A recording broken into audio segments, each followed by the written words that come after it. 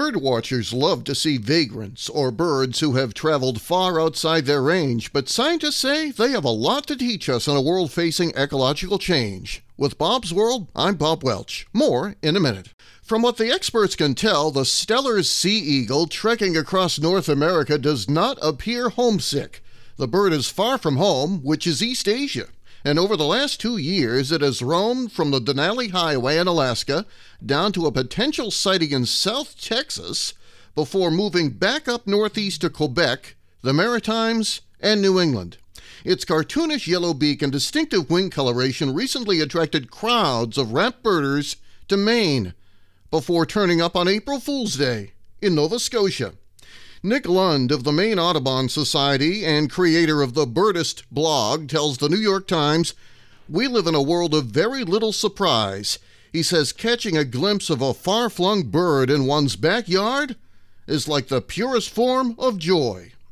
But the rogue Steller's sea eagle isn't just a lost bird, it's an avian vagrant. That's a term describing birds that wing their way well beyond their normal range of movement. Humans have long marveled at such exotic stragglers and what they suggest about the biological importance of wandering. Joseph Grinnell, a field biologist in California, noted 100 years ago that the accidentals are the exceptional individuals that go farthest away from the metropolis of the species.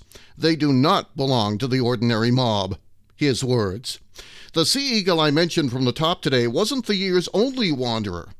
Other fan favorites have strayed from Central and South America, where they are typically found, like an Inca tern, spotted in Hawaii, a small-billed Alania, that was captured in a net in Tadoussac, Quebec. That's 3 hours northeast of Quebec City, along the north shore of the St. Lawrence River. A heron-like limpkin was recorded in Texas for the first time, and a gray-breasted martin was observed in Prospect Park, in the New York City borough of Brooklyn. A new book, Vagrancy in Birds, extends this century-old notion, arguing that vagrancy does not always represent a tale of navigational avian misfortune, but can be one of the first viable signs of bird species adapting to human-driven alterations to Earth's waters, lands, and skies. Alexander Lees is the book's co-author and a senior biodiversity lecturer at Manchester Metropolitan University in England. He says, "We're destroying and creating habitats. We'd expect wildlife to adapt to that."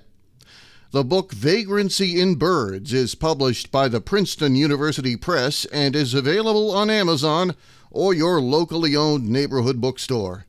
Bob's World for Thursday, April 7, 2022. I'm Bob Welch. Make it a great day.